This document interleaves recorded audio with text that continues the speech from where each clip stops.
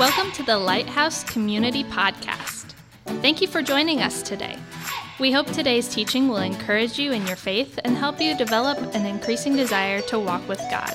Let's listen in. All right. Hey, welcome. Glad you're here today, and welcome to everybody in the house. Welcome to our online campus, Bluffton community, and then want to say good morning or hello to our crew that's meeting in Fostoria. So we're so glad you guys are meeting together, and we love you guys. So let's get into this morning. As Josh had mentioned, we're going to ask everybody to turn to Colossians 2. Close. One's close, but Colossians chapter 2, it's kind of at the back of the New Testament, and we're going to start in verse 6. We're just going to kind of get going right into this thing, because there's a decent amount of ground to cover here, and I want to get through this well and not rush. But if this is your first time here, we're in week 4 of the series called King Forever, where we've been studying through the New Testament book of Colossians. And in like 30 seconds, let me just kind of bring you up to speed of what we've talked about and where we're at. The Apostle Paul wrote a letter to a city that had a group of new believers, that had a new church that had launched. And what's interesting is Paul had never even been to the city of Colossae. Right? Rather, you had a guy named Epaphras who came to faith in Ephesus, and then he went to his hometown, which is Colossae. He shared the gospel there. People started coming to faith. And then as a result, Paul ends up writing this letter to encourage these young disciples to keep growing in their faith in Christ, growing through prayer, growing through knowing that Christ is first, right? He's king over everything. And then if you were here last week, Pastor Matt mentioned that there's always kind of being aware that there's kind of sideways ideas that are being purported that look right, they seem like they might be helpful, but they're actually to the side of the gospel and who Christ is. And so that's where we're picking up in Colossians chapter 2, verse 6. And so we're going to read that passage. I'm going to read from the English Standard Version. That's what's on the screen, but you can follow along with what you have. And it says this, Therefore, as you received Christ Jesus the Lord, so walk in him, rooted and built up in him, and established in the faith, just as you were taught, abounding in thanksgiving. And so I want to pause there for a second, because there's enough there just to kind of hang and talk about this, where Paul says that as you have received Christ, right? So he's talking to Christ followers, he's talking to disciples, as you've received Christ, now continue to walk in him. And I think that begs the question, how did these Colossians receive Christ? And it leads to the larger question for all of us. How do any of us receive Christ? How do any of us come to faith in Jesus Christ, right? And I think many times when we hear this phrase, right, like receiving Christ as Lord or coming to faith, or getting saved, whatever language you might use, we tend to think of that moment when someone says yes to Jesus Christ as their forgiven leader, right? Maybe they kneel down and pray. Maybe they come to that recognition in their bedroom or in their car, and they recognize they need to start trusting Jesus. And so we think of that one moment when somebody says yes to Jesus Christ for the first time. But you have to understand there's actually more to it than that. That's included, but there's more than that, right? In fact, the Bible makes it really clear that when somebody says yes to Jesus Christ, there's all of this stuff that God has done leading up to that moment, right? That he's been working, he's been leading. Things like this, the Holy Spirit opening our eyes to see the truth of Jesus Christ. Right, before we even say yes, there's like this growing interest in who he is, discovering truth about who he is. The Holy Spirit convicting us of our own sin. We start to realize that the condition we're in is we're actually separated from God. We're spiritually dead. We're not even really alive. Yeah, we're breathing, but we're not really fully alive. And so the Spirit helps us to begin to realize that. The Father begins drawing us to Jesus more and more. And then there's this moment where as someone shares with you the account of Jesus' life, his death, and his resurrection, or maybe you're reading about it in the scriptures, or maybe you're reading about it in a book, or you're hearing it on some kind of podcast or online or something along those lines. But we hear that about his life, his death, and his resurrection. And in this moment, right, our spirits are like quickened to life, right? Our spirits are quickened to life. And there's this amazing clarity that comes over us about who Jesus is. Right? It's like, oh, wow, he really is God. He really is the Son of God. He really is forgiver and leader. And then what ends up happening is we reject the idea of living a life under our own leadership, and we lean into faith by saying yes to Jesus as our leader, saying yes to Jesus as our forgiver, right? And so you have to see that this desire to know who Jesus is, you have to see that this recognition of our condition and how Jesus solves that wasn't started by us. Like, we didn't come up with ideas like, I think I need Jesus. We don't come up with that stuff on our own. Actually, that's God working in us. It's a gift. The fact that any of us even come to faith in Jesus Christ is a gift from God. And so I want to go back to our original question. How did these Colossian disciples come to faith?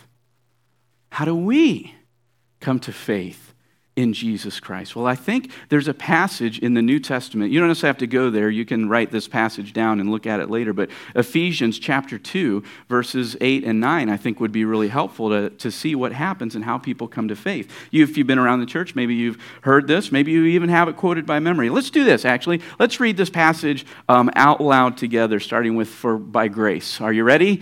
Go. "For by grace you have been saved through faith. And this is not your own doing. It is the gift of God, not a result of works, so that no one may boast," right? And so there's this clarity. The reason any one of us puts our faith in Jesus Christ is by grace, right? It's a gift. And so the Colossians received Jesus Christ by grace. Their salvation was a gift from God. And so in the same way, you and I, when we put our faith in Jesus, it's by grace, right? We didn't do anything to earn it. We're simply responding. We're saying yes to the offer. That's what's taking place. And so when Paul writes that as you received Christ, so walk in him, right? That's what verse 6 says in Colossians chapter 2. As you received Christ, so walk in him. Here's what he's saying. You were saved by grace. And no one argues that, right? There's just like nobody's going to argue that point. But here's the second part of that point is this. You've been saved by grace. So continue walking, living, and growing in that same grace, right? That's what he's saying. You've been saved by grace, and you can continue living by grace. And so what he's doing is just painting this picture. He's saying, saved by grace, living by grace, that's very, very different than like living by the power of your own efforts, being saved by grace and then living by work, living by religion, living by the sweat of your brow. Okay, I'll be saved by grace, but everything else is on me, God. I'll take it over from here. Paul's going, no. That's not what it looks like. That's not how it plays out. And so Paul, what he does here is he says, listen, if you guys have forgotten what it means to be saved by grace, let me give you a quick crash course. And so in verse 8, right, look at Colossians 2, starting in verse 8. He says, listen, see to it that no one takes you captive by philosophy and empty deceit, according to human tradition, according to the elemental spirits of the world, and not according to Christ, right? He's saying, don't buy that stuff. It's not helpful. And then he goes on to say, this is how you came to faith. For in him, the whole fullness of deity dwells bodily. And you have been filled in him, who is the head of all rule and authority. In him also you were circumcised with a circumcision made without hands by putting off the body of the flesh by the circumcision of Christ, having been buried with him in baptism, in which you were also raised with him through faith in the powerful working of God, who raised him from the dead. And you, who were dead in your trespasses and the uncircumcision of your flesh, God made alive together with him, having forgiven us all our trespasses by canceling the record of debt that stood against us with its legal demands. This he set aside, nailing it to the cross. He disarmed the rulers and authorities and put them to open shame by triumphing over them in him. Okay? Now, here's what I want you to do. If you've got a Bible, if you've got your phone or whatever, take a quick moment. I want you to scan over those verses that we just read. Okay, just do a quick scan. And what I want you to look for is Paul is making a list, right? He's made a list of all of the things that Christ brings to the table, and he's making a list of all of the things that you and I bring to the table. Okay? So just scan those for a second. If you're watching online, just scan those verses for a second. What does Christ bring to the table? What do we bring to the table? All right, so if you're looking at these verses, what does Christ bring to the table? Well, let's see. Jesus brings the whole fullness of God in the flesh. Right? Jesus is every bit of God in the flesh. He brings that to the table. What else does he bring? Well, Jesus fills us. Jesus also brings his authority to the table. Jesus is the one who circumcises our hearts, cutting away that which is unnecessary. Jesus is the one who was buried dead, right? He brings that to the table. He died. Jesus brings to the table his resurrection, the first one resurrected from the dead. Jesus brings to the table ownership over our sin, right? It was nailed to the cross. He took ownership of our sin. What else does he bring to the table? Oh, yeah. Jesus brings victory over sin and Satan, actually humiliates sin and Satan in the process. So there's more that you could infer, but that's literally just reading the passages of the things that Jesus brings to the table. That's what he brings to the table, all of those things. So now look at what we bring to the table in these passages. You know what we bring? We were dead in our sin. We racked up this record of debt that stood against us, right? We brought death, we brought debt. That's what we brought to the table. And so in this really thoughtful way, Paul contrasts what Christ has done and what we have done. And here's what Paul is saying. Jesus Christ has already done everything. You got to catch that. That's so critical to understand. Paul is saying Jesus has already done everything. Okay, we brought death, we brought debt. Jesus brought everything else that solves that and all the blessings that come with it. And there's this in plain sight secret right here in these passages that if you move too quick, you'll actually miss the thrust of who we are in regards to our faith in Christ, right? Here it is. 9 times in just these couple of passages, Paul uses the phrase in him, in Christ, with him, or with Christ, okay? In him, in Christ, with him, with Christ. And here's what he's saying. Jesus has already done everything. He's done all the work. The perfect life, he did it. The perfect death that cancels out our record of debt, he did it. His resurrection from the dead, he did it, right? Taking ownership over our personal sin. Think about that. Like Jesus owns, right? It's not like, well, I'll cover for you. He says, no, I'm taking ownership of your sin. Every wrongdoing, every wrong thought, every wrong action, every wrong word, everything you've done independent of a relationship with God, and right, I am taking, that is mine now. He faced the wrath of God alone. No one else there. And then he grants to us forgiveness when we put our trust in him. And he gives us victory over sin, over death, and over Satan. And so what Paul is saying is listen, Jesus Christ has done everything. And we're in him. And he's in us. Right? And so it's like, man, can you think about this? Everything Christ has done. He's taken ownership of my stuff. And he's given me ownership of his. And it all comes by grace. You have to know that. You have to see that. This is the primary point that Paul's making. It's by grace. What did you bring to the table? Nothing. What did Christ bring to the table? Everything. Everything. And so now it's by grace through faith that we get Christ's record, why we get Christ's accomplishment. What an amazing gift. And if you're listening to this, some of you guys are going, it is an amazing gift. And at the same time, it doesn't seem right. Think about it. It doesn't seem right. Like when you hear this idea that Christ has done everything and we simply receive it as a gift, it seems unfair. If we're being honest, right? Like it's unfair. Like this is lopsided. He brings everything, I bring nothing. It's like a mirage. And so some of us, like, we struggle. It's like, I just can't accept something this incredible, this weighty, this costly. There's got to be something I can do. And if that's going through your mind or has ever gone through your mind, you're not alone. Other people have thought that too. There were others actually who thought that people should have to attempt to pay God back. Right? Good luck. But some thought, well, you should at the very least, you should prove that you deserve this grace. Like prove your commitment, earn this grace. And so that's what Paul talks about in these next passages, right? Starting in verse 16. He says, listen, right? Christ has done everything.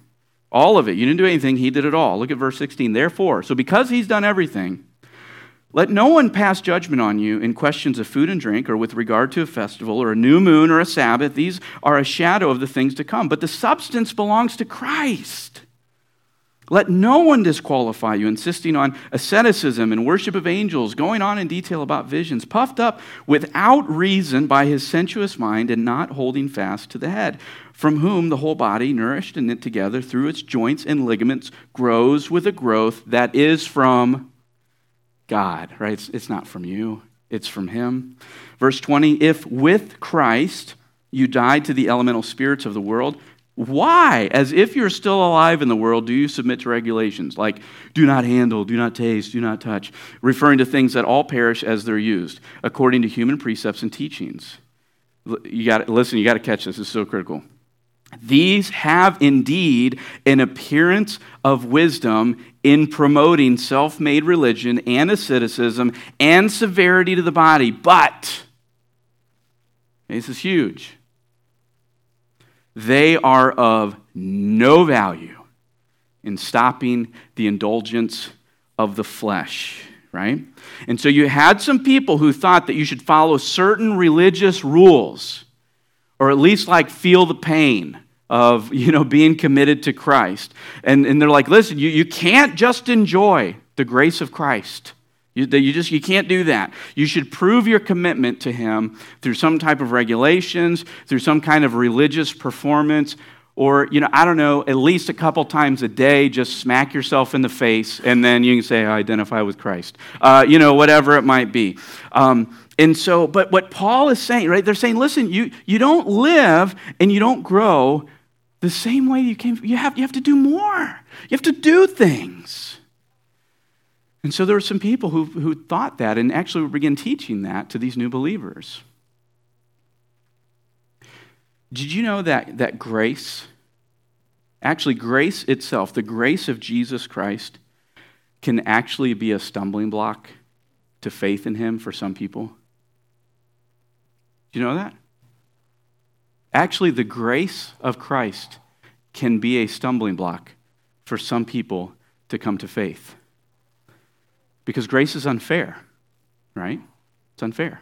Grace is unfair. Grace is lopsided. Grace is uneven. Grace is humbling. In fact, grace is a little bit embarrassing when you're on the receiving end. Think about that.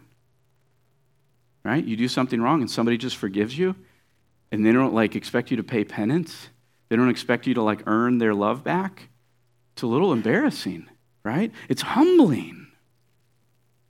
So it's I can't just receive this gift and enjoy it. There's got to be a way for me to pay God back for his gift.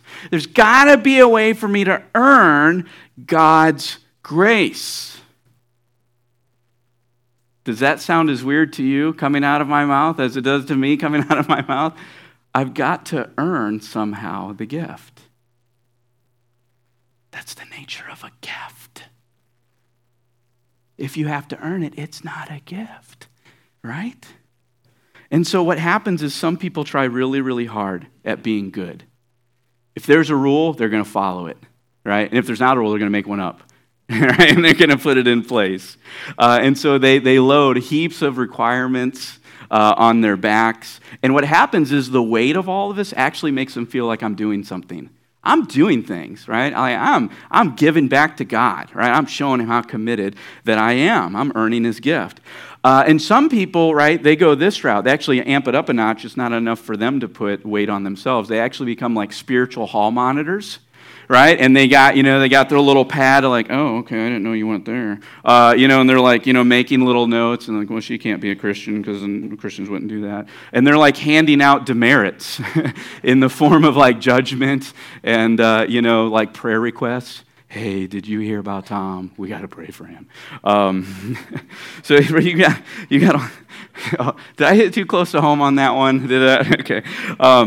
So you've got these people, but then you've got other people who take on all new kinds of obligations, right? Like new religious regulations, spiritual you have tos, right? So things like this, like you have to say the right prayer if you're going to be an actual believer in Jesus Christ. And so if you didn't say the right prayer, then at some point you got to go say it, and then that's when you become a Christian. Before it didn't count. Other things, it's like you have to pick the right music style. And so if you worship to the wrong music style, you're not really a Christian, right? If you do the old stuff, it's like, oh gosh, that's so dated. If you do the new stuff, it's like, oh, it's so shallow, right? It's like, so it doesn't matter. Pick, you got to pick the right one. And if you don't, you're not a real Christian. You actually have to exhibit certain spiritual gifts. And so if certain spiritual gifts don't emanate from you, then you're also not a Christian. You have to pick the right translation of a Bible, right? And so if you don't pick the right one, you're not really a Christian. You gotta do that. So they create all these new obligations, and they're all in an effort to prove that I'm worthy of the gift, to somehow earn the grace of Christ. But then you still have others who hear about grace, and they stiff-arm Jesus completely because they're convinced there's some fine print that they have not had access to yet. There's some bait and switch that takes place that if I say yes to Jesus, it's not really what it seems to be. And I'm not getting caught in that. And so what happens is actually grace, the grace of God through Jesus Christ, becomes a stumbling block for some people to come to faith. The very gift becomes a stumbling block.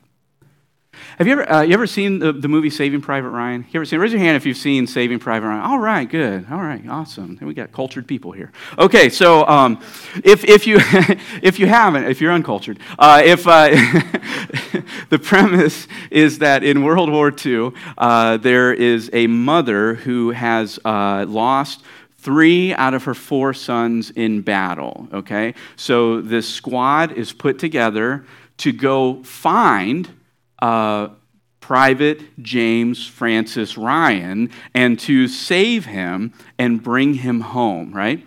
And so along the way, you've got men who are in the squad that lose their lives to try to save this guy they've never met. They don't know anything about him. And then in the final battle scene, Tom Hanks' character, he's sitting on a bridge. He's about to die. And Private Ryan is right there in front of him, and he kind of grabs Ryan, and he looks him in the eye, and he says this, right? It's clear that Private Ryan's going to be saved. He's going to go home. He's going to get to do all that kind of stuff. And Tom Hanks looks him in the eye, and he says, "Earn this." And he leans in, and he says again, "Earn this." Right? And so what Tom Hanks is saying, right? He's saying, earn this sacrifice. Live the rest of your life in a way that proves you deserve this chance. Go cure cancer. Do something worth living that you got this chance. Just don't go live normal. And I'll tell you, we see that moment, we see that scene, and we're like, yeah, tell him, Tom Hanks, earn it. You don't deserve this. You don't do anything. Earn it. And so then you fast forward to the end of the movie, and you've got like an 80-year-old Private James Ryan is at Arlington National Cemetery, and he's standing in front of Tom Hanks' grave, and he, you can tell he's very emotional, and he goes to and he's remembering all of this stuff, right? And he goes to his wife, and he says, "Tell me I have been a good man."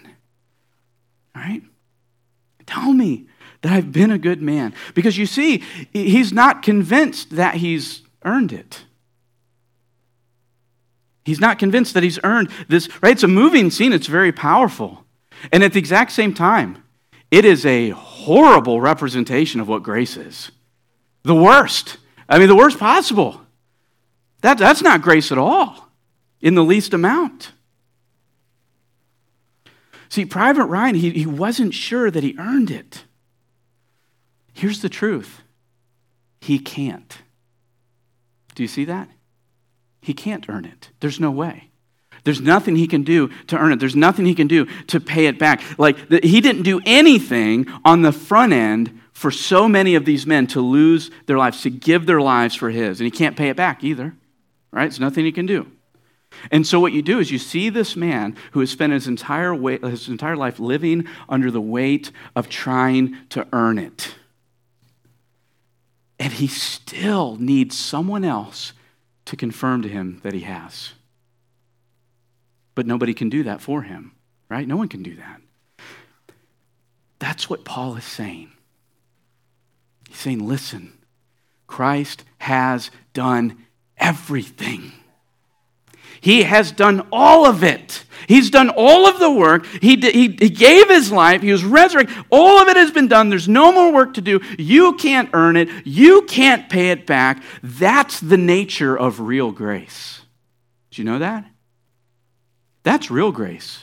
You can't earn it. You can't pay it back. You can't add anything to it. There's no amount of religious rules that you can follow. You can't punish your body. You can't guilt yourself enough. You can't be good enough. In fact, any attempt you make to pay back God or to show that you deserve this grace, Paul calls that self-made religion, right? It's right there in verse 23. That's what he's talking about. Any efforts that you and I take on ourselves, like I'm going to show God, I deserve this grace, right? That's self-made religion. And Paul said self-made religion does nothing to stop sin, right? Because self-made religion, like I'm going to do things to prove to God that I can do this, I can handle this, I can take care of this on my own. Why does it do nothing to stop sin? Because it is sin. It is sin. That's why it does nothing. It appears helpful. It appears good. It's like, yeah, I'm going to do all these things, do all these regulations. I'm going to put all these new, requirements on me and on somebody else, and I'm going to check all this stuff. I'm going to do it. But what you don't realize is that in itself is sin. Now, you go, how can that be? That's like good things. Many times when we think of sin, we go, oh, that's the bad words we say. That's the hurtful things we do. That's the evil thoughts, the evil motives, all of those things. And that's true. That is sin. But do you know where the heart of sin lies? You know where the heart of sin actually lies? The nugget, the kernel where sin begins. You know what it is? It's independence from God. That is the core kernel, mustard seed of sin. Independence from God, right? Go back when you get a chance, read Genesis 3. God gives clear guidance and direction, asked Adam and Eve to trust him by faith that this is true, and they made a decision independent of God. They did what they wanted to do instead. That is the essence of sin. That is the core of sin. Sin is the philosophy that I can live independent of God, I can make choices independent of God, and I can live my own way without God. And sometimes that comes in the form, I'm going to do everything I can opposed to God, and sometimes I'm going to try to do everything I can in line with God, but on my own. So do you see it's actually both evil and good people need God. Do you see that? Because any action, any word, anything independent of God, that is sin.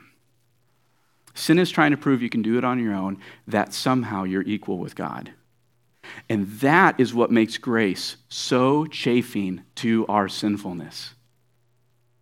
Right? Grace makes that chafing to our sinful hearts because grace requires dependence on God.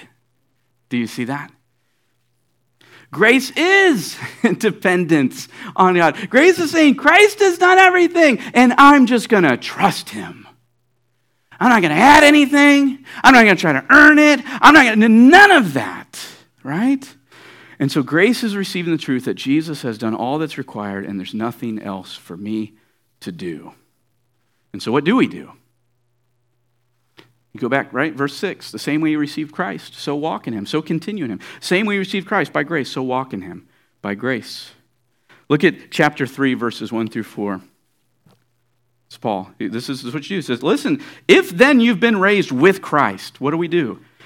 Seek the things that are above, where Christ is, seated at the right hand of God. Look at this. Set your minds on things that are above, not on things that are on earth.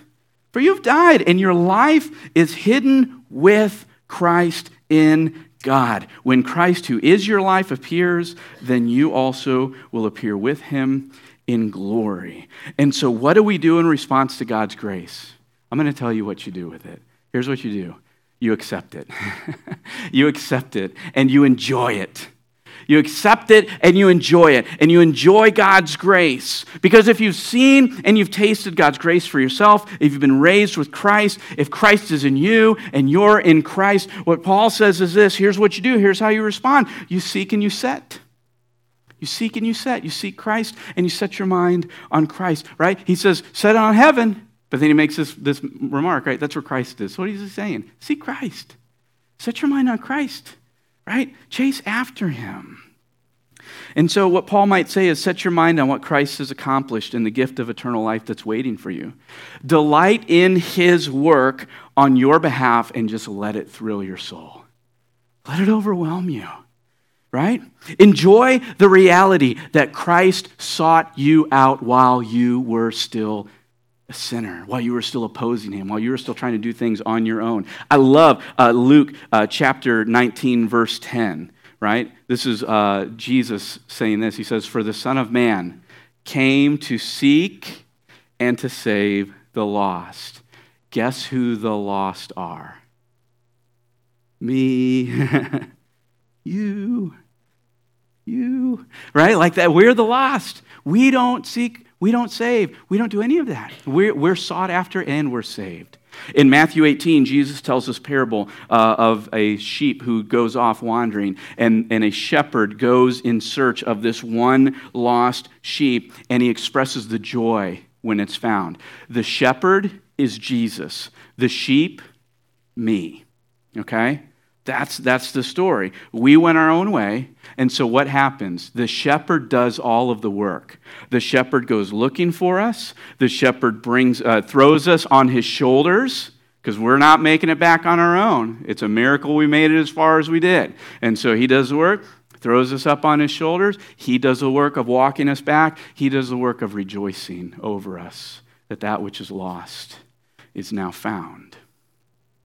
And let me tell you this, if you're somebody who hasn't said yes to Jesus as your forgiver and your leader, you need to hear this really clearly. So if you're joining us online, if you're here in the house, just hang with me just 1 second. You can and you should accept this wonderful gift from Jesus. It's normal for people to say yes to Jesus Christ as their forgiver and leader. And let me tell you this, that's all you have to do. You just have to accept it. You just have to receive it, right? There's no ritual to perform in order to receive it.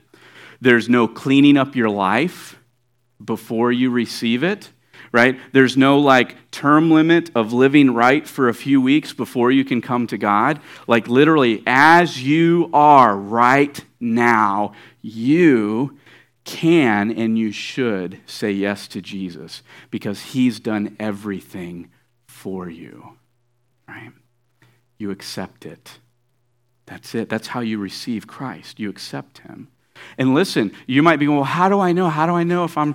Here's how you'll know. Like if you're hearing what we're saying this morning, you're singing along with the words, or you're hearing the words of the music, maybe you're listening to the prayers that are being prayed, maybe you're reading scripture, and you just feel like, oh man, this draw in your heart almost kind of jumps at the thought of trusting God, right? There's this wonder, all your spirit's leaping at the opportunity to experience God for yourself. That's your invitation. That's the Holy Spirit inviting you, right? You didn't come up with the idea to put your faith in Jesus. That's God working in you. And so say yes, right? Say yes. Now, here's what I want to say if you're already a believer. Here's what I would say to you. Resist the urge to earn God's grace. Resist the urge to prove that you're worthy. I'm going to give you a little insider tip. You're not. You're not worthy. I'm not worthy. None of us are. And so resist that urge. Like, just stop. Don't even try anymore, right? And when you do, like when you get that, when you try to earn it, repent. Repent.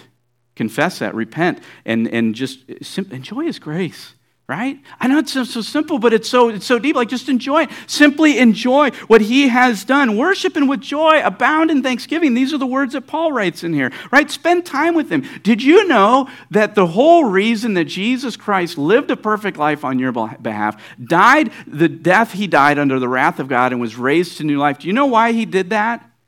So you could be with Him. And so what could we do now? Be with Him. That's what Paul's saying. Seek and set, right? Seek and set. Desire Him. And so I have two ideas for you that might be helpful to take steps of growth in desiring Jesus and continuing in grace, right? Saved by grace, but continuing in grace. One's actually on your connection card. So here's the first one. You might actually read Colossians chapter 2, verses 9 through 15 this week. And here's what I encourage you to do. Read each verse, just one verse a day out of there, okay? One verse a day. And as you read, I would encourage you to spend time thinking about what does it mean to be in Christ? What does it mean that the fullness of God is in Christ, right? Like in body, right? What does it mean that He's in me? What does it mean that I'm in Him, in His burial, in His resurrection, right? Work through all of that. Worship Him. Take time to thank Him for everything He's done on your behalf, right? Do that each day. So read Colossians 2, 9 through 15 this week, just one verse every day. That'll get you through the week. Here's another step you might take. We have a book called Christian Beliefs. It's in our bookstore in the Connection Center. And here's what I encourage you to do. If you don't already have this, go pick it up, right? Very, very small cost, or just take it. I don't care. But get this book. And here's what I would do. Read chapters 12 through, I think it's 15. Read chapters 12 through 15. And some of you guys are going, oh, I can't do that much reading. Listen, these chapters are like 4 pages a chapter, okay? So don't let that intimidate you. But here's what these chapters are going to help you do. They're going to help you think really biblically about how does somebody come to faith? What does God do when somebody says yes to Jesus Christ? And so pick this up, really good resource. I think you'll be encouraged what God has done and what He's doing in your life. And so same thing Paul says, the same way you received Christ, right, by grace, so continue to live and grow by grace. All right. So some of you are here this morning and you're waiting for this other shoe to drop. And you're really annoyed with me right now. You know who you are. But you're kind of a little bit annoyed right now because you're worried. You're going, Fritz, I don't disagree with anything you've said. All right, all that's great. But listen, all you've talked about this morning is God's grace. About how Jesus has done everything, and there's no work left for us to do. What about holiness? What about sanctification? What about, right, you read Ephesians chapter 2, verses 8 through 9. We're saved by grace through faith. It's a gift. No one can boast. You didn't read 10. 10's like, hey, all this, so there's good works God has for you ahead of time. You can't just talk about grace. If all you do is talk about grace, people are going to cheapen it.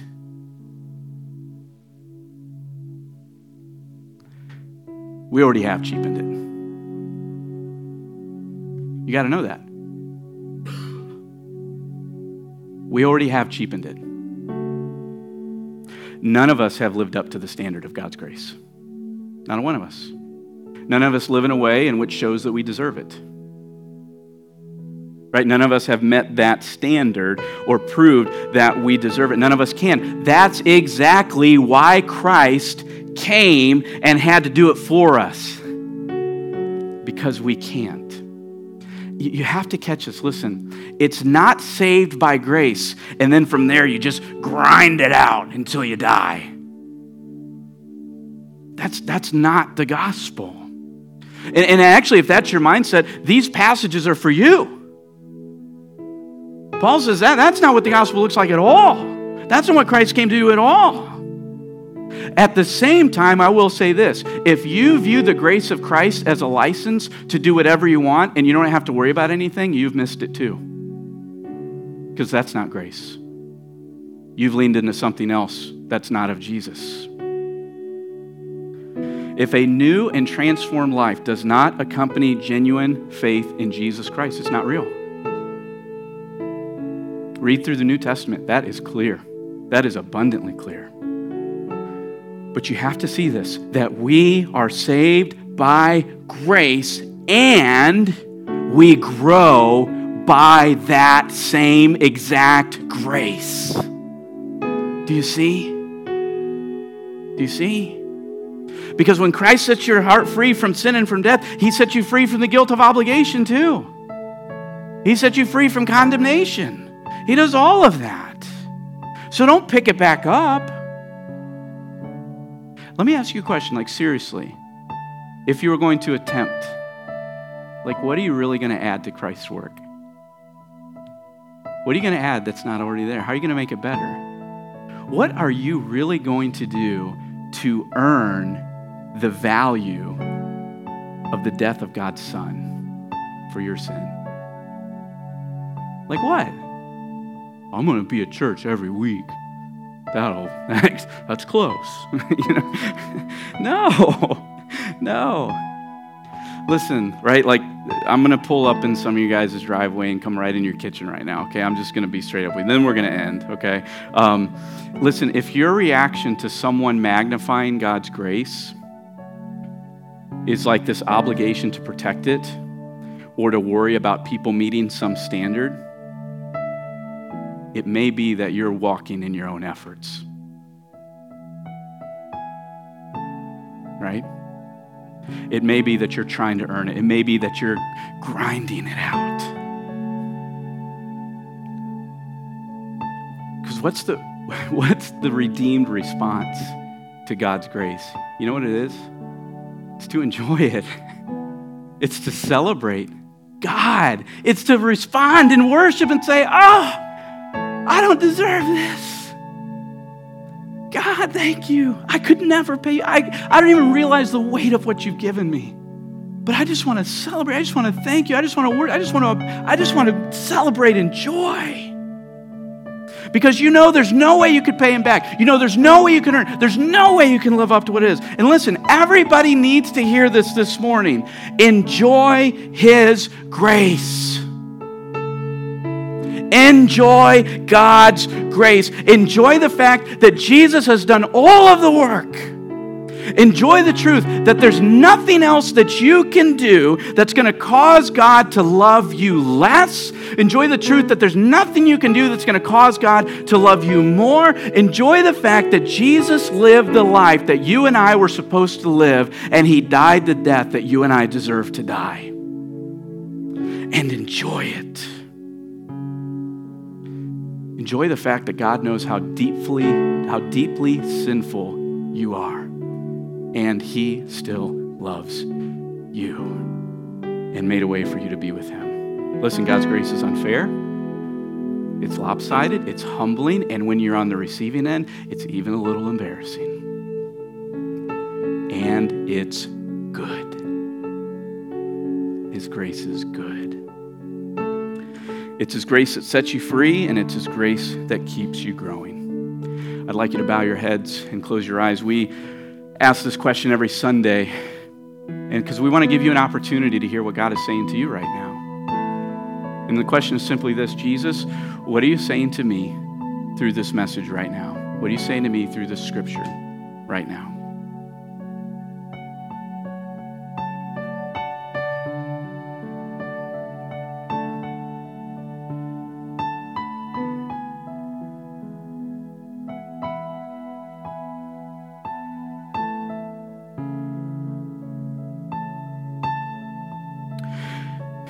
Father, we want to say thank you.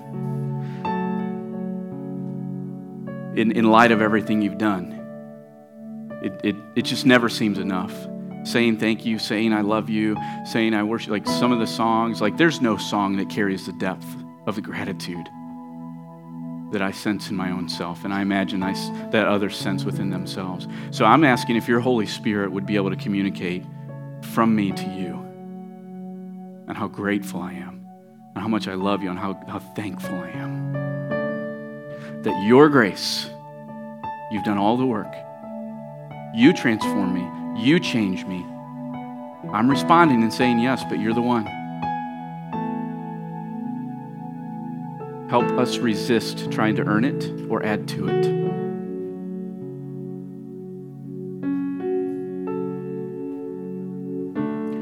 In just a moment before we invite you to prayer, I just want to give you an opportunity. If you're ready to say yes to Jesus, man, just do it. Like, don't wait. I'm not lingering out. I'm not going to ask you to raise your hand. Like, you just know if the Father's inviting you to say yes and put your faith in Jesus, like, just do it. If you're here in the house, if you're joining us online, like right now, wherever you're at, do it. We would love to know so we can pray with you and we can help you take next steps, and you can let us know on your connection card. But we also trust the fatherhood of God, that if he's powerful enough to draw you out of sin and death into him, he's also powerful enough to help you continue walking in faith with him. But we would love to join you in that journey. So let us know, right? But here in just a moment, what we're going to do is we do love praying for you.